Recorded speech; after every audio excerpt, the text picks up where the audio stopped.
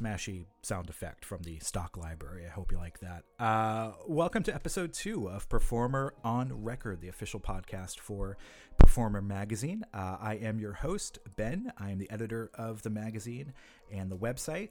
So welcome. If you haven't checked out episode 1 yet, head to whatever podcast service of choice you prefer, hopefully the one you're listening to now, and give that a listen and smash the like button. I don't know if you smash anything on a podcast. That's more of a YouTube thing, but why not? Smash it anyway. Smash the subscribe button while you're at it. Just all the buttons. If you see a button, go smash. Pretend you're Hulk, I guess. Anyway, if you're not familiar with Performer, we are a magazine that's been around for about 30 years now. We're an industry trade magazine for musicians. We cater to and focus on the independent music community, artists that are writing, producing, recording, and performing their own original music, and in better times, hopefully touring behind that music. I know things are kind of crazy right now, so if you do have the chance to perform in any capacity, whether that's live streaming or socially distanced parking lot shows or what have you, we applaud that, because I know it's tough, if not impossible, for a lot of folks right now.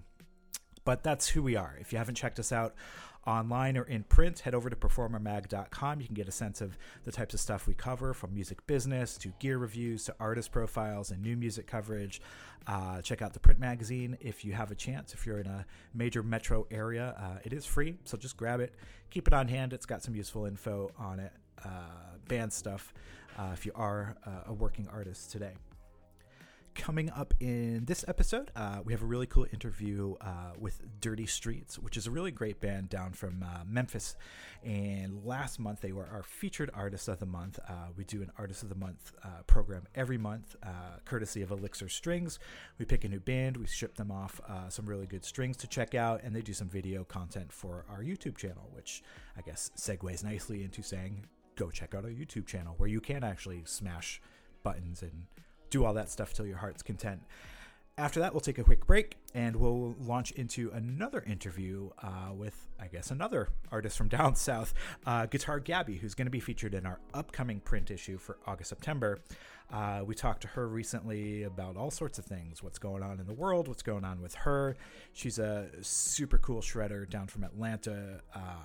She's got a law degree. She's doing a lot of work for women in music down there. So give that a listen too. And then we'll wrap things up. So that's what's on tap for episode 2. Stay tuned. And before we go any further, we do need to send a big shout out to our premier podcast sponsor, Elixir Strings. This podcast wouldn't be possible without them. We only use Elixir Strings here at Performer in the office, primarily because their protective coating just keeps our guitar strings full of life better than any other brand we've ever tried. And we've tried them all over the past few decades. So when we have to review like stomp boxes and amplifiers and recording gear each month for the mag and the website, we don't want anything distracting us from that job, especially the hassle and expense of swapping out strings and changing over bass strings, especially, is a pain. So we know you don't want that getting in the way of making music either. So say goodbye to corrosion and dirt, sweat, and oil buildup with Elixir Strings. That's my copy, not theirs. Their proprietary featherweight coating acts as a really great barrier against tone-killing buildup, trust me. So it just allows you to get to your music and not have to fight, with cleaning strings or swapping strings all the time. It's really well worth it, and we appreciate Elixir Strings support, through our website and our magazine, and now the podcast as well. They're really great partners. We can't recommend them highly enough. And for more info, head to elixirstrings.com, find the string that's right for you, and check out our YouTube channel, like I mentioned earlier, where we have a lot of really cool demos from real-world players just like you. So now, without further ado, let's get into our interview with the Dirty Streets. So what we've been doing is we've been kind of chatting with some of our past Elixir Strings Artists of the Month, and we're here with Justin Tolan from the band The Dirty Streets, who I believe have a record coming out, which may or may not have had its release date derailed by the current COVID-19 pandemic. Justin, maybe you can jump in, let us know about the new record, when that's set to be released, and anything we should know about the new tracks. Yeah, it's coming out July 31st on Alive Natural Sound Records, and it was postponed a little bit due to everything that's going down, but I'm happy that's coming out. It's got a lot of songs on it that we have recorded previously, but in a different setting and more of a studio setting. And this one was recorded in a totally different way. It was recorded live at Diddy TV Studios in Memphis. Okay, cool. And so it's good, and it has 2 covers on it as well, which is something we don't usually do. But no, we actually premiered one of those tracks. What was the other cover that you guys did for the new record? The other cover we did was Tell the Truth, is the one that we did by Otis Redding, and was actually written by Joe South. Oh, okay, cool. So both Joe South songs on the new record. Yes, yeah, they were both written by Joe South, which was kind of I did a deep dive on Joe South and got really into his stuff. Yeah, it's a really great place. If our listeners haven't taken that deep dives themselves, hit up Wikipedia. I'm sure there's lots of links that branch off there and lots of sound samples to listen to from his catalog. And if you have a chance, obviously pick up the new Dirty Streets record when that comes out at the end of July. Now maybe you can take us back a little bit and tell us kind of how the band got started, how you got involved with the group, and kind of what led you up to the new record, if you don't mind. Yeah, we started originally back in 2008 was this original lineup.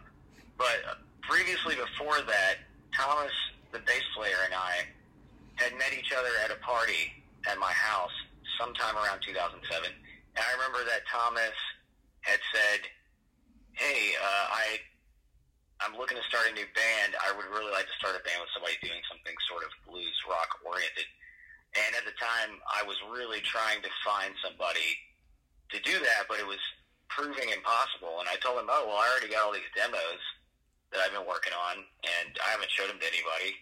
Maybe you should listen to them. So we went in my room and listened to the demos, and he was really excited about it. And so that just started the friendship of me and Thomas and the concept of the band. Really, we had nothing going on. We didn't have a drummer, so it's kind of impossible without a drummer. So we spent the next year or so playing with different drummers, and they were drummers that were all in other bands and or just didn't want to play the music. And I think we played with maybe 5 drummers total in the span of a year. And we were just kind of at the end of our ropes because the last drummer we had ended up getting arrested and not coming to practice and had a bunch of legal trouble. So we were just like, what are we going to do? And he said, well, there's this guy down the street who I hear playing drums every day when I'm at my mom's house. And I hear the drums coming out the window in the second floor. And he sounds like he's really good. And in my mind, I'm like, what are the chances of this guy actually being, A, a good drummer, B, interested in the music whatsoever, Yeah. So, I thought it was a long shot, but I was like, you know what? I don't know. You should just go ask him.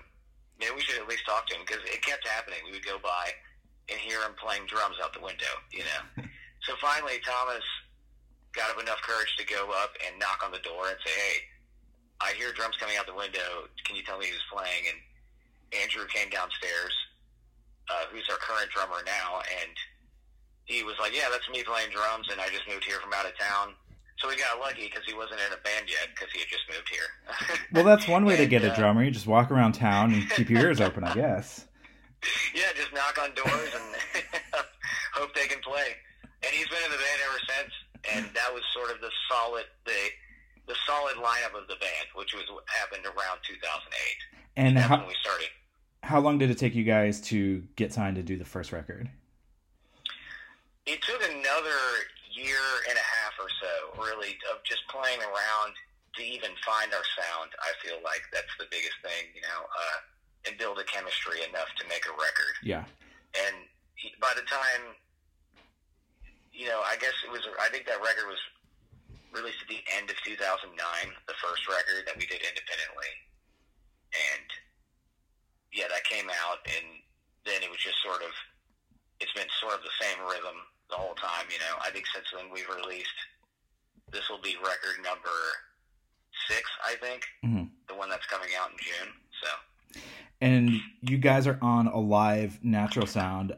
For those folks who don't know, it's a really great label that's put out kind of, I don't want to pigeonhole bands, but kind of like a rootsy type of rock and roll. I know Buffalo Killers have put out records on the label. Maybe you can talk about how you got involved with Alive and maybe kind of what your sound is like for those who haven't heard it yet.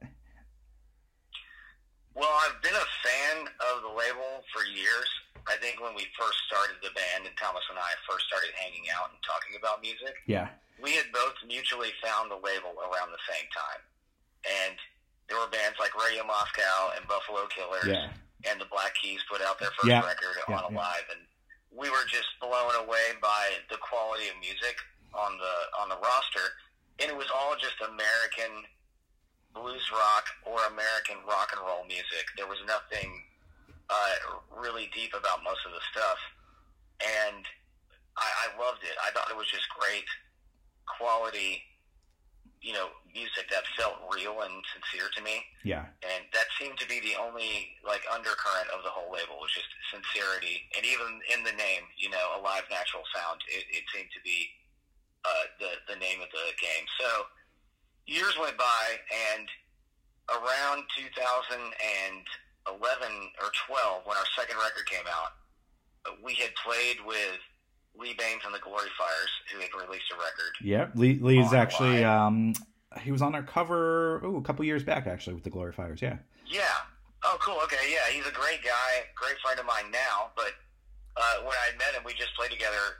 I think we played together twice, and the second time, he was like, man, you should really talk to Patrick from our label about, being on Alive. And so that was kind of just a passing conversation. And then about a year later, we toured with Radio Moscow. Yeah. And after that tour, I got a call from, Patrick at the label, and we struck up a conversation, and it was really striking to me just how deep the taste of the label went, and and how much he cared about music, and it was kind of just a great relationship from there on out. This will be the third record we've released with them. So. Cool. Yeah, and just as a personal aside, I'm a huge fan of the label. They've sent us music for years. Like you said, Radio Moscow, Buffalo Killers. We've got some John the Conqueror records here. We've got a live vinyl that they put out from the Deep Blues Fest a couple years back. So anybody who hasn't checked out the other bands on the roster, definitely recommend you do that while you're giving the Dirty Streets a listen too. Absolutely. What I'd love to do is maybe learn a little bit about the band's creative process. I don't know if this record has differed from any of your previous works and how you kind of approach the studio, but maybe you can walk us through what that process looks like, kind of from the songwriting portion all the way up to finishing a recorded track. Usually, since the very beginning, it's been the same, and kind of how the band started. Like I said, I had demos, and I showed them to Thomas, and he was into it. That's usually just the beginning of the song, which is me coming up with ideas and sort of putting them down in a super, super raw form. That's almost not discernible, to be honest, most of the time. It's usually just a couple of riffs, maybe, me howling into a microphone for a second. And then I take that to Thomas and Andrew, and as a band, we digest whatever I have and turn it into a song. And so it's a real band effort, never really making all of the parts or even arranging the song. Or usually I write a lot of the parts in that practice or practices with which we bring the demo to. So then it goes from there to being recorded several times and maybe changed and altered a little bit before it goes on the record. And the biggest thing is just getting the feel to it, because you can have all the parts there, but it takes all three of us to sort of get in there and get the feel on it, which is something we've always had as a band, and that's why I love this band. It's just the chemistry of the band. When we get together in a room, it sort of creates an extra little bit of magic that you can sort of paint onto whatever ideas there are.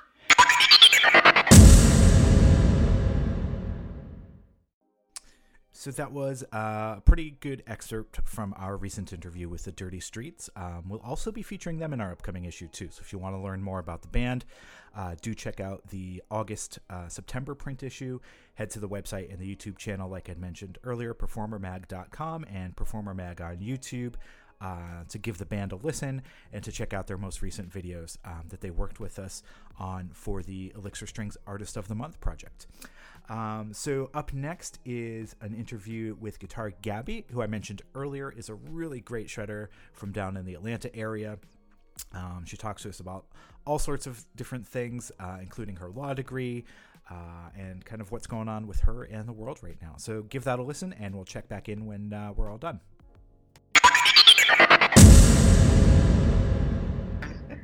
So maybe we can take a step back and get to know kind of where Guitar Gabby came from. If you wouldn't mind giving our audience a little bit of background on maybe how you grew up and how you came to music, and then we can sort of take the conversation from there if that works for you. Yeah. Cool. So I grew up in Atlanta, Georgia, between Atlanta and Washington, D.C. My mom is from D.C. She moved down here to go to Spelman College, which I would later attend. Okay.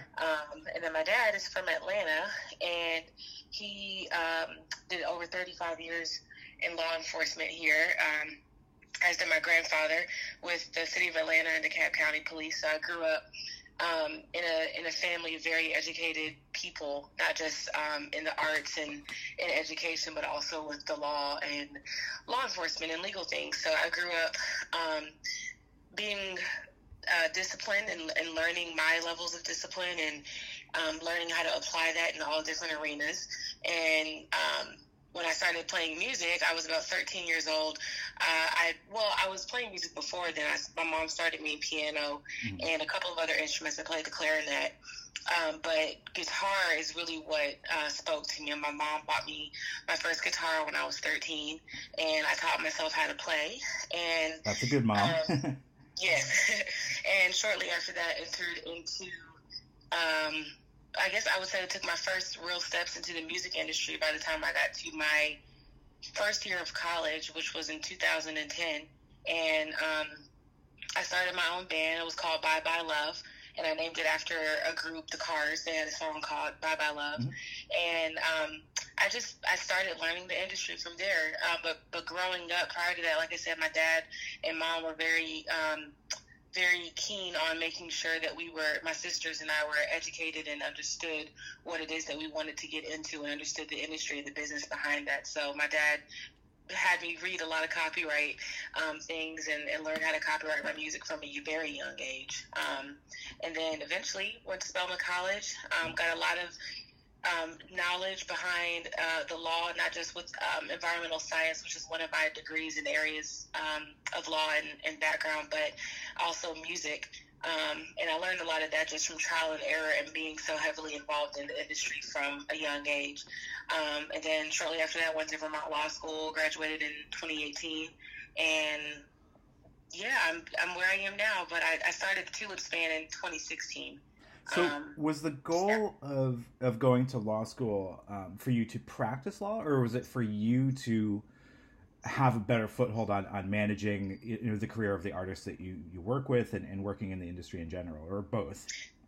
A little bit of both. I think I'll start kind of answering that by saying that a lot of people look at law and lawyers in this one dimensional type of frame from what you see on SVU, for example, and I'm obsessed with SVU, but I think a lot of people look at law and say that if you are a lawyer, then that means that you're a practicing attorney in the courtroom every day arguing with people. But that's not all that law is. And my passion, which is what fueled me to go to law school outside of my mom saying, hey, you should check out this program, was to educate people, because I realized from my own experience that a lot of musicians and artists were not aware of things like copyright, trademark, or any level of intellectual property, any arena. I mean, and then even with that, just knowing how to apply that to yourselves. And I think a couple of areas where a lot of musicians and artists struggle is understanding the business behind the art that they have, the talent that they have.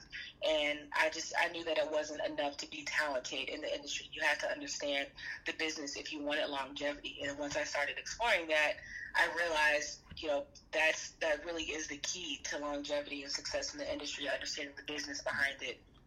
And being involved in it in any capacity. So my passion for going to law school was to be able to learn how to apply that and teach other people. So I do a lot of courses now where I teach people about self-management and, simple things with regards to taxes and contracting. And I do that not just for adults, but for kids, because I can only imagine what I would have been like if I had learned robust conversations of copyright law and how to protect my songs when I was 13. Well, sure. I mean, I don't think we teach kids much of anything, even when it comes to simply doing your taxes. I mean, who is prepared at 18 when they go out into the world to do taxes? I mean, hardly anybody. Especially musicians who are earning income from various states, possibly various countries, and it's really loud. And having to deal with income streams from all different sorts of places and independent contracts. And am I an employee? Am I not an employee? Yeah. So I think it's incredibly smart for artists to educate themselves, even if they don't take it to the level of actually going to law school, to at least maybe taking a course like the ones that you provide, where they can educate themselves on topics that are incredibly relevant to their careers. Right, exactly. So let's take it back. I want to know what 13-year-old Gabby, when she gets her first guitar, is playing. What's the first thing you play? And what kind of guitar is it, if you don't mind? Ooh, it was a really old Johnson Stratocaster model type guitar. It was a really crappy guitar, but it was, there was this music store called Galaxy Music. Now they're called Ken Stanton, but it was called Galaxy Music back in the day. And I used to go there to get my clarinets and my reeds and whatnot, get all that kind of stuff from there. And there was a guitar tech who is still my tech to this day, like almost 15 years later, if not more. His name is Tommy Thompson. And I remember he played stupid shit guitar, and I said, I want to play like that one day. So I just used to look at guitars, and I would stand there and watch him fix guitars and people bring stuff in. And he said, well, this is a good starter kit. So he showed it to my mom, and even after that, I used to go into Guitar Center and Ken Stanton Music and a whole bunch of music stores around Atlanta, whatever was closest to me, and just go in there and play around with different guitars until I figured out tone and what that meant and what I liked and how that compared to what I was teaching myself to play to, which was a lot of Nirvana. I'm the biggest Nirvana fan. But, I listened to a lot of Nirvana and punk bands. Like Tat is one of my favorite punk bands, a London punk band. But I used to just listen to a lot of random grunge and punk music and try to replicate what I was hearing. What was going on in Atlanta at that time? Because I know it has a pretty robust music scene now, and even then, we had an office down there for quite some time. Were there any local groups that you were into, or any Atlanta music that influenced you kind of early on in your career? Not when I first started playing. I was in the marching band when I first started playing, and then a small band in my middle school that used to do a lot of stuff with the orchestra. But when I got to college, there were a couple of smaller bands that I was in. They changed their name over the years, so I really don't. I think, what was the name of it? Oh, the first band that I was in was called Tragedy Called Truth. And that band, actually, the leader of that band is a good friend of mine. His name is Vaughn Phoenix.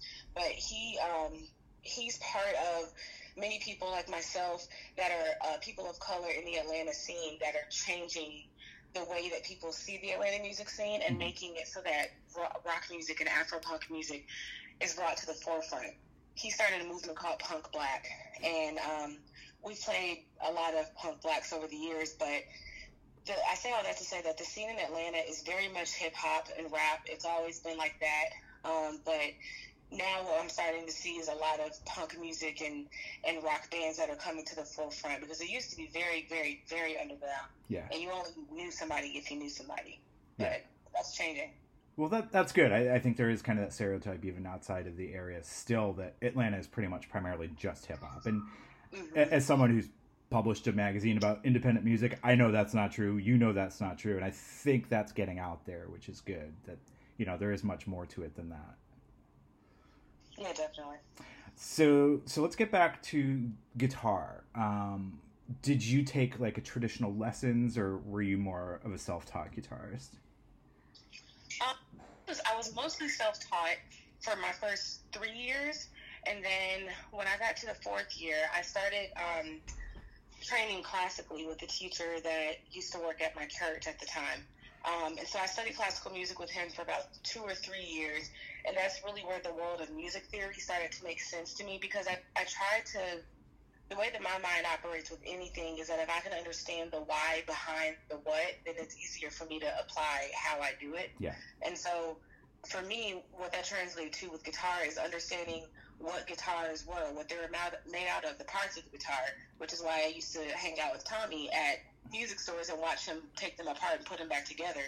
And then getting into music theory, I kind of was trying to teach myself some of it when I first started playing, to understand why certain notes were where they were on the fretboard and how that all came together to make chords. But it wasn't until I started studying classical music and playing classical guitar that I realized that music, and guitar in particular, is such a beautiful instrument, not because of how it sounds, but because of how the theory behind it is just, there's so much variety no matter what style you play. And I find music to be very fascinating because you're able to pull different styles and different sounds all together and create millions of different types of styles and genres. So I find so much beauty in that, and that's really what I got out of studying classical guitar. So I play a little bit of classical guitar as well. I haven't played it in a couple of years, but were you writing at that time, or did that come later, the songwriting aspect of what you do? I was always writing music, but and I think that's why my parents got me into piano, because they thought maybe piano would help me to be able to play the music that I was hearing in my head, because I would write lyrics and start singing, little melodies here and there, but I wasn't able to figure out how to put the music with that because I hadn't started playing anything yet. So they put me in piano and clarinet. But the issue with clarinet is, as beautiful of a woodwind instrument that it is, you can't sing and play at the same time. It's a little difficult. So yeah, guitar really helped me to bring together, bring my writing and songwriting aspect, I guess, of my life full circle when I was able to put the music with the lyrics. Cool. And fast forward to today, and you've got the band together, and you said that started in around 2016. Is that right? Yes. So tell us a little bit about the Tulips, and for those who maybe aren't familiar, what kind of stuff you play, what you're up to now. I know the world is probably a different place than it was when you started, but we're assuming, the world maybe goes back to some form of normal again soon. Where do you see the group going moving forward? So I started it in 2016. I used to, it started with me playing for Diamond, who was a rapper from a local Atlanta group called Crime Mob. Mm-hmm. And I started playing for her, did a couple of music videos, and when I did like 1 or 2 music videos with her, I realized, seeing her on a TV show, that she needed a backing band in Atlanta because she had one in LA. And so I started the band and managed the band for Diamond, because I quickly realized that people who are not musicians don't know how to manage musicians all the time. And if you do, it's a very special skill set. Everybody doesn't have it. And I noticed that her management thought that they knew how to manage a band, but, simple things like, are we going to be playing with the DJ? We need to rehearse with the DJ if we're going to be playing with one. That kind of stuff didn't really click with them. But so I started my management journey there, and then simultaneously started the Tulips. And we were really busy, like almost every night of the week, either in rehearsals or doing shows, just to get the name out there. And then, but the reason why I started it outside of just Diamond needing a band was because I realized from my own experience that there's a very large gap in the music industry that needs to be filled by Black women's voices and our images being involved in marketing, being on panels, being on the business side, the legal side. We're not as present as I believe we should be. And so I wanted to create a platform for Black women to be able to participate in music whenever they wanted, however they wanted. So the band is a collective. There's no set 4 people. And I subcontract musicians from around the world to play with me whenever I tour. So I have musicians in Canada, London, all throughout the Southeast region, the West Coast, the Midwest. So there are musicians everywhere, and the joy of it is they each bring a different style to the table. They each bring a different background to the table. And when we get on stage together, hearing how they express the music that I've written, like how they play certain notes, is really a beautiful thing.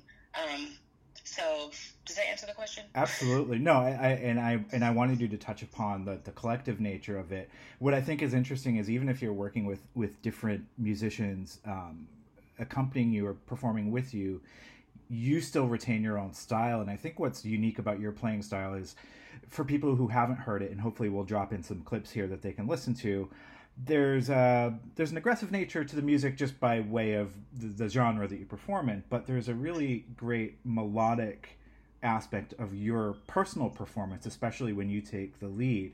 And I was hoping maybe you could touch upon that aspect of your playing and where that came from, maybe some of your influences who kind of helped shape your personal style of guitar playing. Some of my, outside of Nirvana, outside of Nirvana. Right.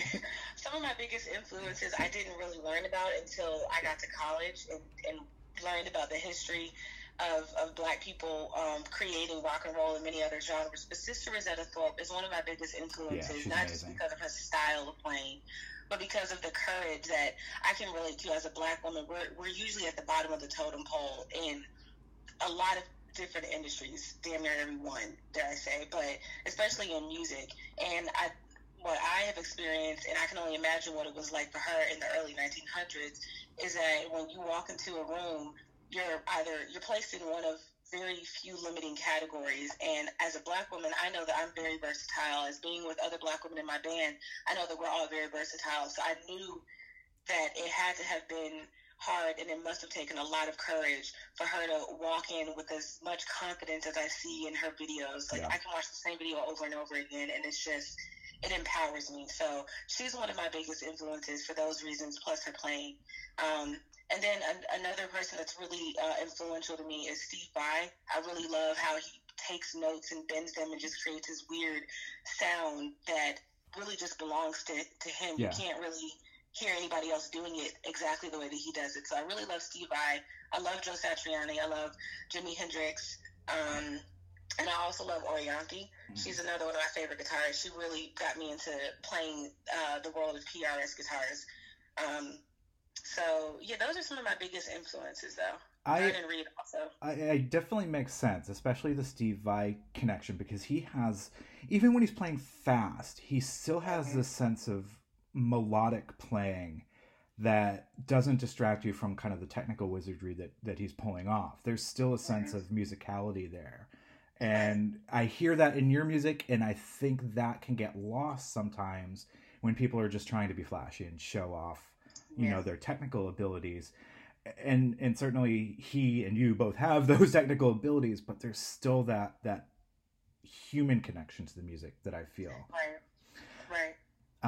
You brought up the PRS connection with Orianthi, and I also know that you play a number of really cool LTD and ESP guitars. Are you officially an LTD endorser, or how does that work? Is that just your preferred guitar of the moment? Yeah, no, I'm officially endorsed with ESP. I've been with them for about 3.5 years or so, something like that. Cool. And how's that relationship work for you? It's great. They're really good people. And it kind of ties into a little bit of what I was saying earlier with regards to Black women being represented, not just like in music on a performance level, but something that I've been working with them on, and hopefully we'll be able to unveil the fruits of this labor soon. But I've been working with them on their diversity and inclusion from a marketing perspective, because I don't see Black people on their marketing as much. But that's a conversation that we've been having, and they're good people, and I wouldn't want to be endorsed with anybody else. And you definitely wear the neon green guitar loud and proud. Thank you. I know we're a little bit limited on time here, so if you want to kind of talk about what's going on in the world, what we've been doing with artists is just kind of checking in and asking, you know, A, are you okay? And B, what do you think we're gonna do in this country? How are we gonna move forward? I don't know. I don't expect you to have the answers. It'd be great if you did, because then we could make national news. But, you know, from an artistic standpoint, you know, where do you see yourself headed if the world does open up again, as far as touring is concerned? Is that something you'd be comfortable with doing again in the near future? Any thoughts on kind of where we stand right now? Honestly, I was on a panel yesterday evening, and this was part of a conversation that we were having, which is the return of live music, if at all. What is that going to look like? Yeah. And so one of the things that I was saying was, as a businesswoman and also as an artist, I don't necessarily feel comfortable in trusting my health and my band's health to a venue who hasn't taken necessary precautions to like test people or to keep people, you know, socially distanced. And plus, I mean, it's really difficult to control humans, to keep them socially distanced, especially when half of the people in this country think that this is a hoax. But I think that it's going to be interesting. I think that we will get back to some sort of normal. I don't think we're ever going to get back to the normal that we all knew, and if we do, it's going to take some years and some dedication with representatives in office to show some leadership and pull that together. But I think as it relates to music, for me, I see myself and my band doing what we're doing now, which is kind of existing in a virtual capacity, and just being available for people from an educational aspect and also from a performance aspect. And I see a lot of artists starting to adopt this virtual performance piece into their brands and kind of fully grabbing onto that. Whereas I think when this thing first started, a lot of us thought, okay, well, you know, I could just do a couple of Instagram lives and we'll be back out into playing shows in August. Yeah. But it's August now, and we're not going anywhere. And it's not happening. So maybe the mindset has to shift. All right, how can I do this live stream thing? Right. Does that make sense for my band? Right. I think that's maybe a positive and more realistic attitude to have. We've gotten answers all over the place from bands who are ready to go back on the road, and God bless them, I don't know how they are. From bands who are like, you know what, this is probably it for me. I'm gonna be a recording artist now, and I'm fine with that. Right. But there's probably middle ground, and I think you're taking a sensible approach where your health is paramount to your well-being, and obviously you're not going to do anything to jeopardize yourself or your band. So that makes total sense, and I think we're all kind of in the same boat where we just don't know. So I hope you enjoyed that. That was our interview with Guitar Gabby. For more, check out the upcoming print issue where we do a little bit more in-depth with her on the Q&A front, and you'll get to see some really cool pictures of her from a recent photo shoot, which is awesome. I was hoping she'd have the answer to fix the country, but yeah, unfortunately, I don't think any of us do right now. So that's you know where we're at anyway. So I hope you enjoyed that. Give Gabby a listen. More information will be at performermag.com when the article comes out. All sorts of links to her social media, her YouTube, her website, so you can go give her a good solid listen and check out all of her stuff. So I hope you guys are all doing well. I hate to use cliches like, you know, in these troubled times or in the world we live in, but you know, I've seen a lot of artists pivot and do some new interesting creative things during these times. A lot of artists are taking it easy. You know, they're not finding that creative inspiration. We talked about that in episode 1, and that's cool. But it kind of brings me back to a story that I sort of rediscovered recently. I watched Stacy Peralta's documentary on the Bones Brigade fairly recently, I think on Netflix. If you haven't seen it, Stacy Peralta was a pro skateboarder in the 70s, and he put together this team for Powell Peralta, which was a skateboard company he co-founded in the late 70s after his career sort of ended. Bones Brigade was a collaboration of a lot of great pro skaters in the early 80s and through the late 80s before Stacy Peralta left the company. But during this documentary film that he made, because he became a filmmaker later on in life, he tells a story of Rodney Mullen, who hands down is probably one of my favorite athletes of all time. I'm not sure what to call Rodney. If you know anything about Rodney, you might not be sure what to call him either, but essentially in the early 80s, Rodney Mullen invented basically every trick you could do on a skateboard. He was top of his game. He won every competition I think that he entered except one, maybe, 36, 37 competitions in a row. And it got to a certain point where his style of skating became sort of passé. It was out of fashion. It was out of date.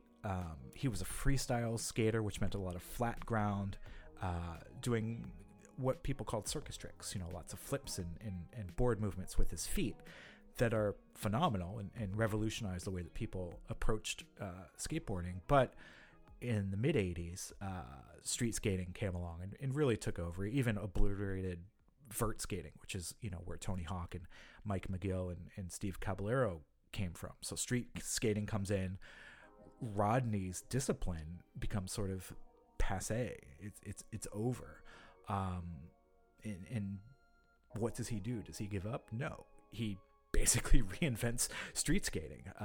Modern street skating that you see today is a byproduct of guys like Nadas Kappas and Mark Gonzalez, of course, and Tommy Guerrero, but also Rodney Mullen. He took the sport in new directions, first in freestyle.